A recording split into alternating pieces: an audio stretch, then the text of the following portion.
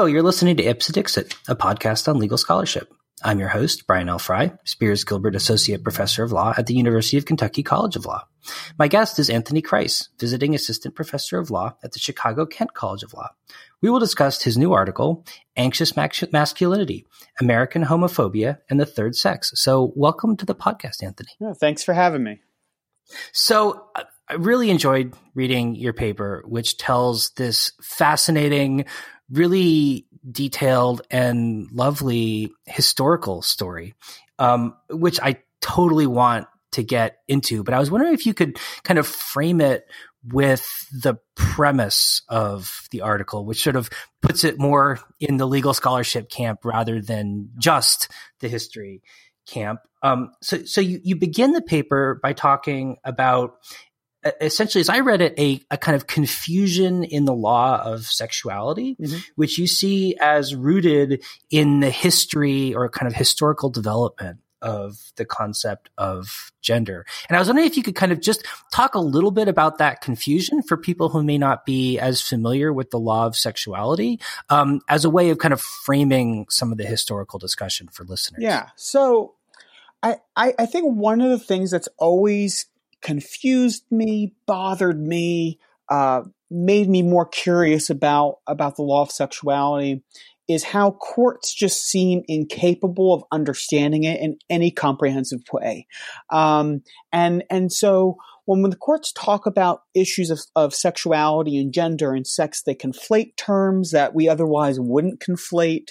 We create rules that just seem very unique in the sex-based discrimination context. So, for example, we're very anti-classification when it comes to race discrimination. Anything that classifies people on the basis of race, we're very, we push back against in the law pretty quickly.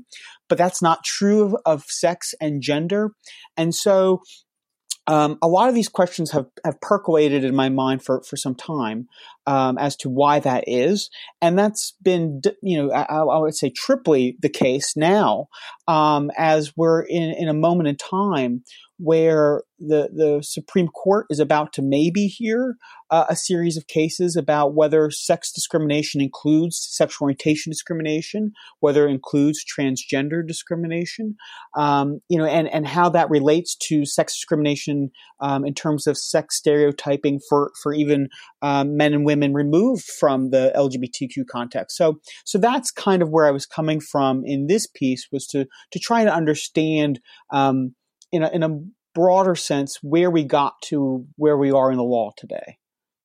So maybe as a way of kind of like defining terms a little bit, you could briefly describe how we ought to be using the terms sex and gender in relation to how those terms actually get used in the context of the law of sexuality, because I think that might be helpful for people in understanding the sort of historical story you're telling. Yeah. So I think generally speaking, in the way I would use the terms, I would talk about sex in terms of the way we classify people at birth, right? Male, female.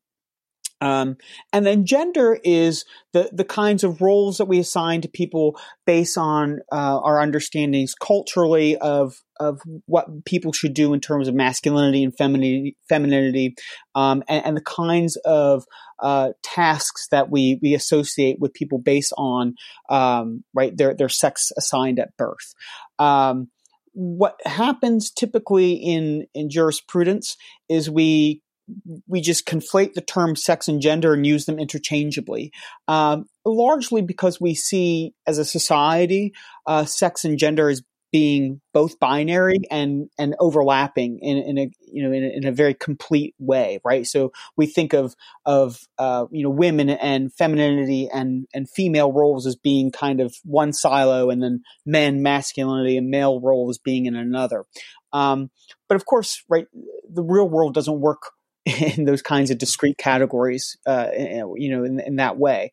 And so that's kind of my approach or how I like to think about it in terms of, right, there's the kind of the reality where things are much more fluid and not as rigid as the courts tend to see them. But the courts also use these terms interchangeably in a way that I wouldn't. Yeah, I mean, correct me if I'm wrong, but I mean, it seemed to me as if essentially sex is sort of like a biological category and gender seems like a more social category. And that there's this weird irony in the sense that the law of sexuality uses biological terms to try to manage social relationships, which seems like a kind of confusion of categories, as it were. Yeah, I think that's right. And you know, the interesting thing is, you know, that the LGBTQ cases really challenge, right, that the way that that courts and the law have treated sex and gender as one and the same and have confused these terms. And I think that's one of the reasons why we see such pushback from some corners in this litigation and in this you know, legal space, is because right, these issues challenge some of those baseline preconceptions that people have. Yeah, I mean, it seems like in your paper, you describe the emergence of the modern concept of gender and the role of LGBTQ and any other kind of gender-based expressions, as it were. I mean, including like non-LGBTQ gender expressions as sort of part of the kind of historical challenge being posed. And I was wondering if it might not be a good time to kind of launch into some of that historical conversation. You sort of periodize American history into three parts and explain how gender was conceptualized in relation to society differently in those periods. I was wondering maybe you could kind of start at the beginning and walk us through what happened, as it were. Yeah. So, you know, in the initial era of American life, which, you know, I tend to think of as being agrarian, the family is the economic unit of production. And so in order to be successful and to thrive economically, you have to form a traditional family unit. And so that means a few things. It means that one, right, that the concept of dividing labor in terms of men, women, husbands, wives isn't quite exactly the same as we might think of it today, right? That all these different family members are different. You know, they provide different things to the familial corporate whole. And so that, you know, you have just this very patriarchal structure, nevertheless, where men still exercise, right, all the political and civil rights for the family, and is really seen as, you know, the head of the legal head of the household, you know, as a matter of law. Now, one thing that I think that I'm going to improve in the paper, and I think is important here, is during this agrarian era, because men were so important in the family structure and kind of the central key figure in the family structure, when men did bad things, women didn't have a lot of freedom to push back against that. And one thing that I think has been not looked at quite enough has been the early temperance movement. Right. So in this, you know, in the we'll say the 19th century, men are, right, they're getting drunk, they're abusive, they're just, you know, they're wasting their money on alcohol and really not being terribly wonderful providers for their families. And women push back against this in some early temperance movements. And so temperance, in my view, is in large part a social reform effort to restore masculinity. And it's part of this progressive idea that masculinity is should be equated to economic productivity and economic success and thriving economic prosperity, right? All these things. And in the late 1800s, part of that, that effort to reform masculinity, and which in large part, I think took form in the temperance movement, although there's other areas where it took place. You see these social reformers going into places which they thought were, just incomplete, these dives, these very bawdy, boisterous places that served alcohol, and they're trying to shut these places down.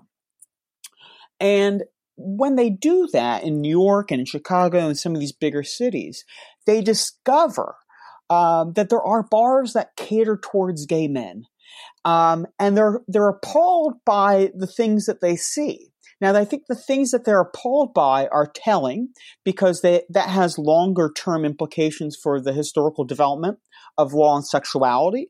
But I think we also have to understand it as growing out of this mindset that they are there as progressives to combat alcohol abuse, to combat the ills of urbanization and industrialization.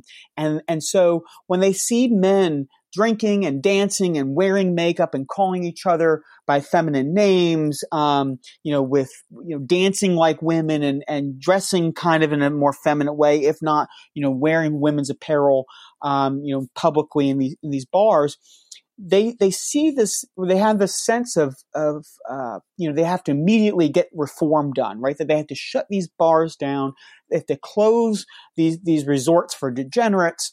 But again, it's all kind of growing out of this idea that they are there to reform the family, right? That they're there to restore masculinity and protect the home, right? It's home protection. And so I think that's an important story there, right? That the first interactions some of these progressive, social reformers had, and seeing this kind of emerging LGBTQ cultural identity and this community was a result of them trying to reform masculinity and protect the home. Yeah, well, that I think that totally makes sense to me, and it really ties back to something else that I noticed reading your paper, which hadn't really occurred to me in quite this way before, which was how during the agrarian period you describe, there was a kind of policing of productivity and gender seen as being essentially synonymous to each other. And it seems as if the emergence of these kind of alternative gender expressions was deeply tied to economic liberalization in a sense, and the disaggregation of kind of economic productivity and gender expression. So like at a moment in time when it was possible to be economically productive outside the family unit is where you start to see a sort of a broader range of gender expression. Is that a fair assessment, do you think? Yeah. And I think there's a few things that are important to point out here, right? So the first thing is when you have the ability to provide for yourself, to sell your labor for wages, to move to a city where you're not right under the constant surveillance of small, a small town, or where you don't interact with numerous people that you don't know in any given day, where you have the ability to form your own relationships, right? Your own community, your own sense of identity that you don't have if you're back in that agrarian model, reliant upon the family as that economic unit of production. So I think that's an incredibly important point, right? That gave or created the conditions necessary in part for that kind of environment to thrive. At the same time, those developments create a terrible amount of anxiety, again, about the role of men, masculinity, and the home, right? Because if women can go out and earn their own living and don't need a husband to be successful, and right, if people can form their own family units or not form family units as they want, that undermines, right, the patriarchal norms where the man is the head of the household. And so you get this kind of market labor divide where men are supposed to be the ones that go out into the workforce and earn right, to sell their labor for wages and earn the income and be breadwinners, and women are the ones who are supposed to be the keepers of the home and raise children and things like that. Which again, all that, that whole kind of anxiety which fed into that need for reform, right? It's still fundamentally about reforming masculinity and preserving, right, the home, and preserving kind of that, that kind of patriarchal structure. So you have a lot of really anxious masculinities going on here, right? Between the effects of industrialization and urbanization, and some of these underlying longer term social movements, which come butt heads directly with these emerging LGBTQ cultural spaces, which are in bars, which these folks see as being really detrimental to the family, to the home, and to this kind of Protestant American identity.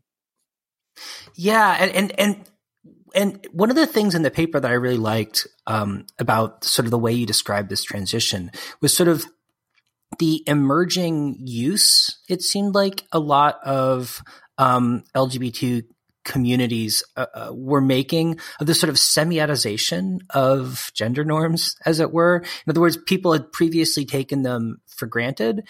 And it seemed like part of what was so disconcerting was the way that previously sort of fixed gender norms were used to communicate information. Is that a fair way of describing sort of the historical development there? Yeah, I think at least initially, right, that the response was just, I don't want to. So I think it's a little bit more complicated now. Of course, right. So some of the first kind of responses we see to these gender bending is actually in cross-dressing ordinances. Which predate some of the more progressive, the really organized progressive entities, which go in and try to close down bars and reform urban life.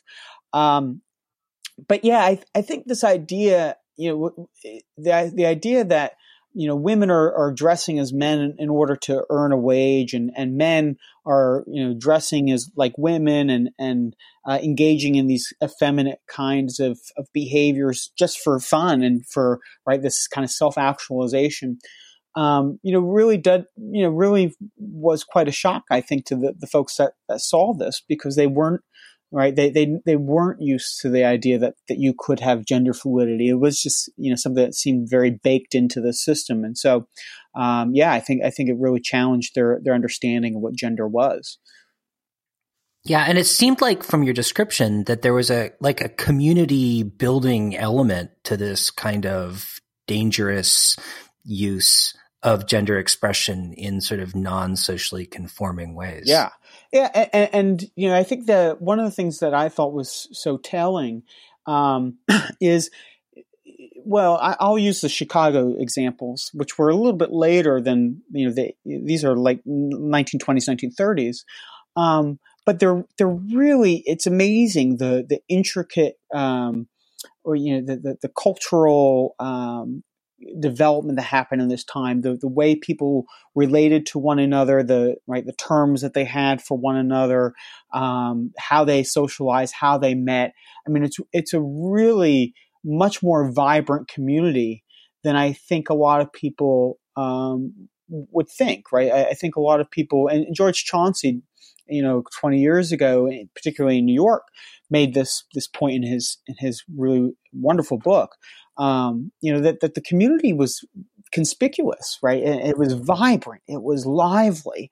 It was not, these folks were, it seems by all accounts, really living their best lives. it wasn't they weren't living in the shadows in the way that I think a lot of people presume in the 1880s, 1890s, early 1900s that they were. Yeah. And what came across to me too, like in the way you kind of narrativize the entire history through the lens of the law, is the way in which this community that existed and that people were aware of, but that wasn't necessarily recorded or like explicitly acknowledged in a way that kind of more conventional society would have been, nonetheless continued to shape the law moving forward in ways that are visible but obscured today. Yeah. It seems like. So one of the things that I think is so crucial here is that, so if we look at the 1890s, early 1900s, we have these they're private entities, these social reformer progressives, that, for example, the Chicago Vice Commission or the Committee of 15 in New York, that they're not agencies, they're not really governmental entities in the way that we would think of them, think of regulation today.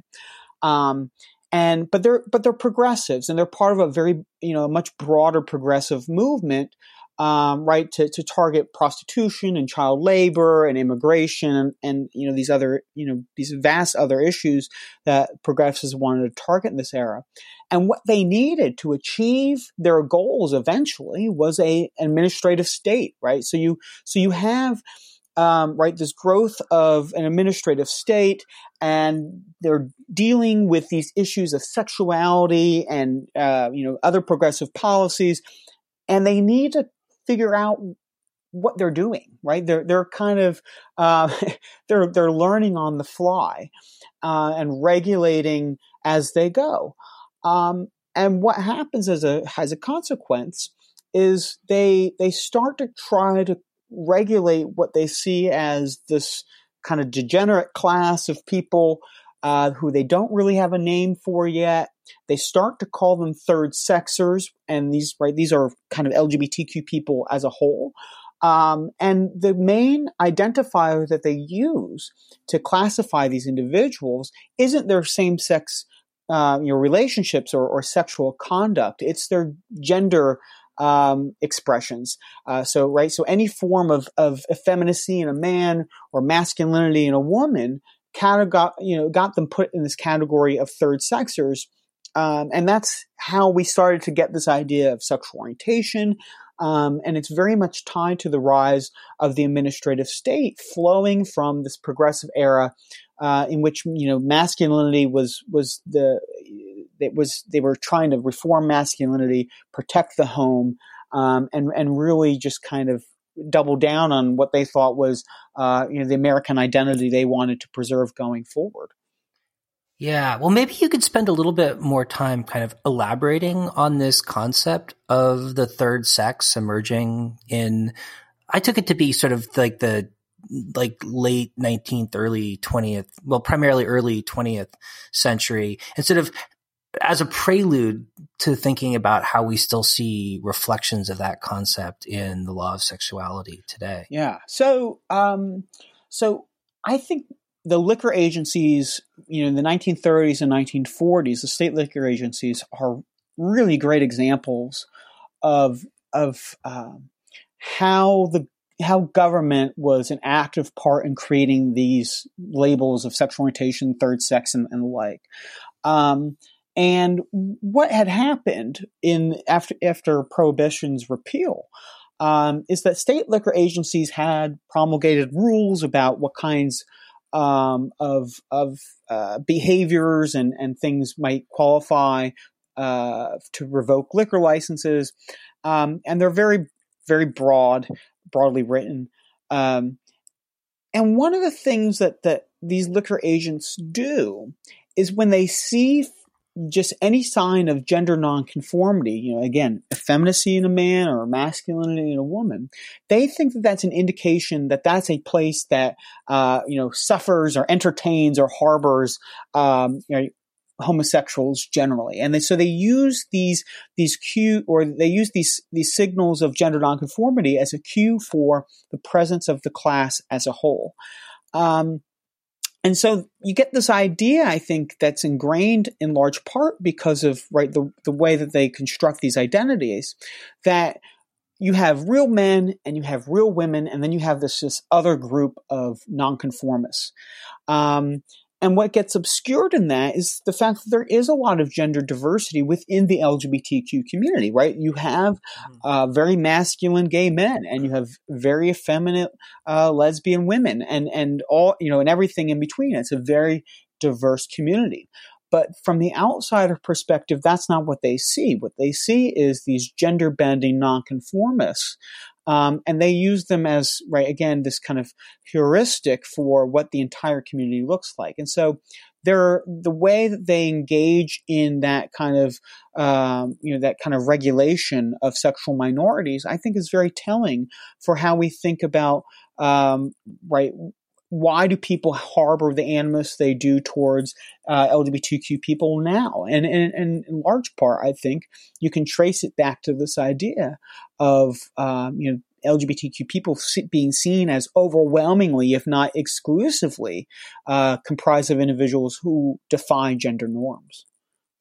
Yeah, no, I mean that's it. It seemed to me as if the anxiety over this, or the anxiety kind of provoked, or that was reflected in the emergence in this concept of the third sex, as you describe it, was sort of like an anxiety associated with the fracturing of this conflation of sex and gender, of kind of biology and sociology that was happening at the time. Do you think that is that a fair way of? Well, I think part of the reason why you have that phenomenon is because while you have the emergence and the rise of the administrative state doing these things, you also have the medicalization of homosexuality happening. And so so they're trying to create these, medical categories to understand the behaviors and that, and these kind of cultural pockets that they've encountered along the way, of these other progressive, ambitions that where progressive reformers run into these LGBTQ people. And so I think that's kind of part of that story too. But for present day purposes, one of the things I think that we can take away from that story is, even our own American cultural understandings of sex haven't always been 100% about biology. It's a much more complicated story than what you would hear from people arguing in courts about Title VII or Title IX today. It's a much more complex story than, sex has always meant biology, or sex has always been male or female. We've been grappling with what does sex mean, and who are members of what sex, and what are the legal implications for that for decades at this point. Yeah, that makes a lot of sense. And just to jump back a little bit to your discussion of the state liquor agencies, I mean, it struck me that one really interesting part of the story was sort of the role that bars and saloons played as social spaces during the period of time you're describing, which may not have been entirely the same role that they play today, especially in an urban context. And sort of, in a way, it almost kind of underscored the inevitability of an event like Stonewall happening in a bar rather than in some other kind of social space. Yeah, I think this is one thing that I would love to write about in the future is kind of this idea of the gay bars being kind of a special legal space and a cultural space, because whether you look at what was happening in the 1890s, so I'll just pull a little anecdote out. There's a story from it's one of the newspapers in Brooklyn. I think it's 1892. And there's this bar in Manhattan, and it's a real dive bar. And the reporter notes this exchange between two friends who walk in, and the one friend says, I only want to be here for 10 minutes, one drink. And the friend responds, you've already been here for 15 minutes. It's time to go. And you can already, you can sense this, right? This interaction, right? Where these friends are debating how long they want to stay at this bar, and, how many people they want to, flirt with or, interact with at the bar before it's time for them to go home. You can kind of see that same story, that same dialogue happening, in any LGBTQ space today, right? It's a very familiar scene. And I think what's so telling about that is, the gay bar, the lesbian bar, these LGBTQ friendly spaces are incredibly important in terms of understanding the story of LGBTQ Americans and LGBTQ Americans' cultural, community identity. And again, it was true in the 1890s. It's true in Stonewall, right? The reason why we have, I think, this, the Stonewall riots in the first place is because this idea of police oppression, invading a very sacred space. And it's and it's the same reason why I think people felt so, I'd just say it would hit home when the Pulse tragedy in Orlando happened, a few years ago. Right. These are very much sacred spaces for people. And there's a long history, to that story. So to kind of bring it home, maybe you could talk a little bit about how this history should inform our understanding of the law of sexuality today, and maybe also a little bit about how this history could help us resolve some of the confusion in the way that the doctrine of the law of sexuality seems to kind of really fundamentally misunderstand what's at stake. Yeah. So I'll just jump into Title VII because it's been on my mind for a few years. And it might be on Monday if we get cert grants or denials. But, so there's an issue in Title VII as to whether sexual orientation discrimination and transgender discrimination are, subsets of sex discrimination and therefore actionable under Title VII. And, I'll focus on the sexual orientation cases because that's what the paper really focuses on. But there's three theories that courts have looked at, and two courts, the Seventh and the Second Circuit courts, have adopted in some variety as to why sexual orientation discrimination is a form of sex discrimination. The first one I think is real easy. If you just replace the sex of the employee, it's a clear but-for causation, right? So if John, your employee, can date Sue, but but if John can't date David, right? That it's but for his sex that he's been fired for sexual orientation. If you fired him because of who he's dating or who he's having intimate relationships with, so I think that's kind of an analytically easier way to understand the relationship between sex and sexual orientation discrimination. The second one is this idea of associational discrimination, which I don't really think is all that terribly different from the but-for example that I just gave. But the idea is, that if you can't discriminate against a person in employment based on the associations they have with people, provided those associations are rooted in a protected class. So you can't, if you wouldn't fire, Mary for marrying David, then you can't fire her for marrying, Josie, because, that's sex discrimination. It's just, you're just changing the sex, and that's a protected association. But the the one that I find to be the most interesting is this idea of gender nonconformity being an actionable form of sex discrimination. And it goes all the way back to Pricewaterhouse versus Hopkins, which in 1989, the Supreme Court said that if you take sex stereotypes and gender nonconformity into account, that's an unlawful form of sex discrimination.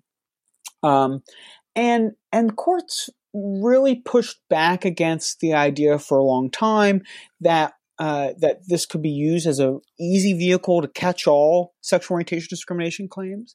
But they allowed effeminate men and masculine women who were discriminated against because of their effeminacy or masculinity to bring Title VII claims.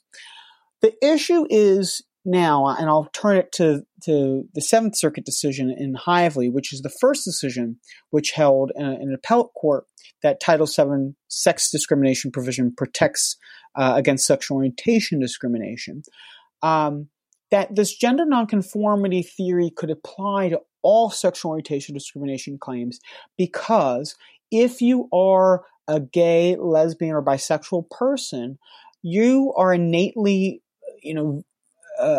running up against the grain of what we as a society expect you to do. We expect men to date women and women to date men. And so if you don't do that exclusively, you are inherently nonconforming. Now, I kind of find that to be somewhat icky in the first instance because I don't like the idea of saying, because you're not conforming gay, lesbian, bisexual people, you've got this legal action available to you if you're discriminated against. That just kind of rubs me the wrong way. And the doctrinally important thing about the decision is it removes the idea of nonconformity slightly away from our ideas of it being grounded in discrimination because of our expectations of masculinity and femininity, right? Like that's really the heart of gender nonconformity doctrine. And so I think the history is really telling here, right? That what the history shows is from the very first instance of people trying to regulate LGBTQ people and LGBTQ spaces, it has been about trying to reform masculinity and protect the home and traditional gender norms, right? That the way that the law has evolved over time because of the way the government and the social reformers saw the LGBTQ community as consisting, overwhelmingly, if not exclusively, of gender-bending nonconformity or nonconformists, that the animus driven towards them that's driven towards the LGBTQ community is rooted in these ideas, deeply rooted in these ideas of masculinity and femininity and reforming them, right, to preserve some kind of patriarchal norm where masculinity supremacy is not challenged. And so I think that, the courts going forward, when they hear these cases, whether it's the Supreme Court in the next few months or whether these cases continue to percolate in district and appellate courts in the federal system and in the state courts as well, right, that the courts really understand that the animus and the way that our understanding of sexuality in the workplace and sexuality in the family and LGBTQ people and how these things all interact is so rooted in masculinity and femininity and the norms surrounding them that really, in my mind, cements this notion that gender nonconformity doctrine should do a lot of work here. And so, I think that the Seventh Circuit's decision was ultimately correct, but I think the rationale could use some history, right? The rationale and the reasoning that the courts use in getting us to that place can be dramatically improved with a really good, robust understanding of the history. So, Anthony, in closing, and I don't know, this might be a tough one to answer because I don't have any first clue how to answer it. But I mean, do you think that the doctrine of the law of sexuality can accommodate this kind of change of perspective, or does it require a more fundamental shift, like a sort of an entirely new way of conceptualizing the nature of the problem? Well, I think there's the legal realist in me, and then there's the idealist. In my kind of ideal academic world, I think these things can really all be, they can all be squared away with one another in a very comprehensive way that makes sense, right? The doctrine can accommodate, right, tweaking our understanding of these issues, and I think it can do that. There's no problem there. The legal realist in me says that will never happen, because in order for that to happen, you need judges who really can understand these issues, who can grasp the history, who can understand the cultural issues at stake, who really have the cultural competency to kind of piece together our traditional understandings of sex discrimination and LGBTQ identity and the history and the doctrine, and make sense of it. And I don't think that we have a lot of judges who can do that. And we definitely don't have a Supreme Court majority, I don't think, that can do that. And so I think, there's plenty of room in the doctrine to make the mess clean. But I don't know if we have the firepower on the courts right now to be able to do that. I would love to be pleasantly surprised. So, if the Supreme Court does take up these cases, who knows? But I think that also illustrates the importance of the Supreme Court, either taking up all these cases, right? The transgender discrimination case and the sexual orientation discrimination cases, either taking them all up at once or taking none of them for now, right? Because these things can't be decided or seen in piecemeal anymore. I think it's time that we understand, and we often talk about the LGBTQ community as being a kind of a cohesive community, and there's certainly a lot of diversity and a lot of issues that impact different members of the LGBT community differently, but there's a lot of doctrinal commonalities that we can see between transgender discrimination, sex discrimination, and sexual orientation discrimination. And so my hope is, no matter what happens, that the judges really do look at these things as a comprehensive problem, and address them with a really good understanding of the history, a really good understanding of where the doctrine has done a lot of good and where it's fallen short. And then takes a doctrine and just reorganizes it, I think, in a way that makes sense of all these issues, and does the most work for the most people. Awesome. Well, I can't wait to see your paper when the final version is ready. I'm looking forward to it myself.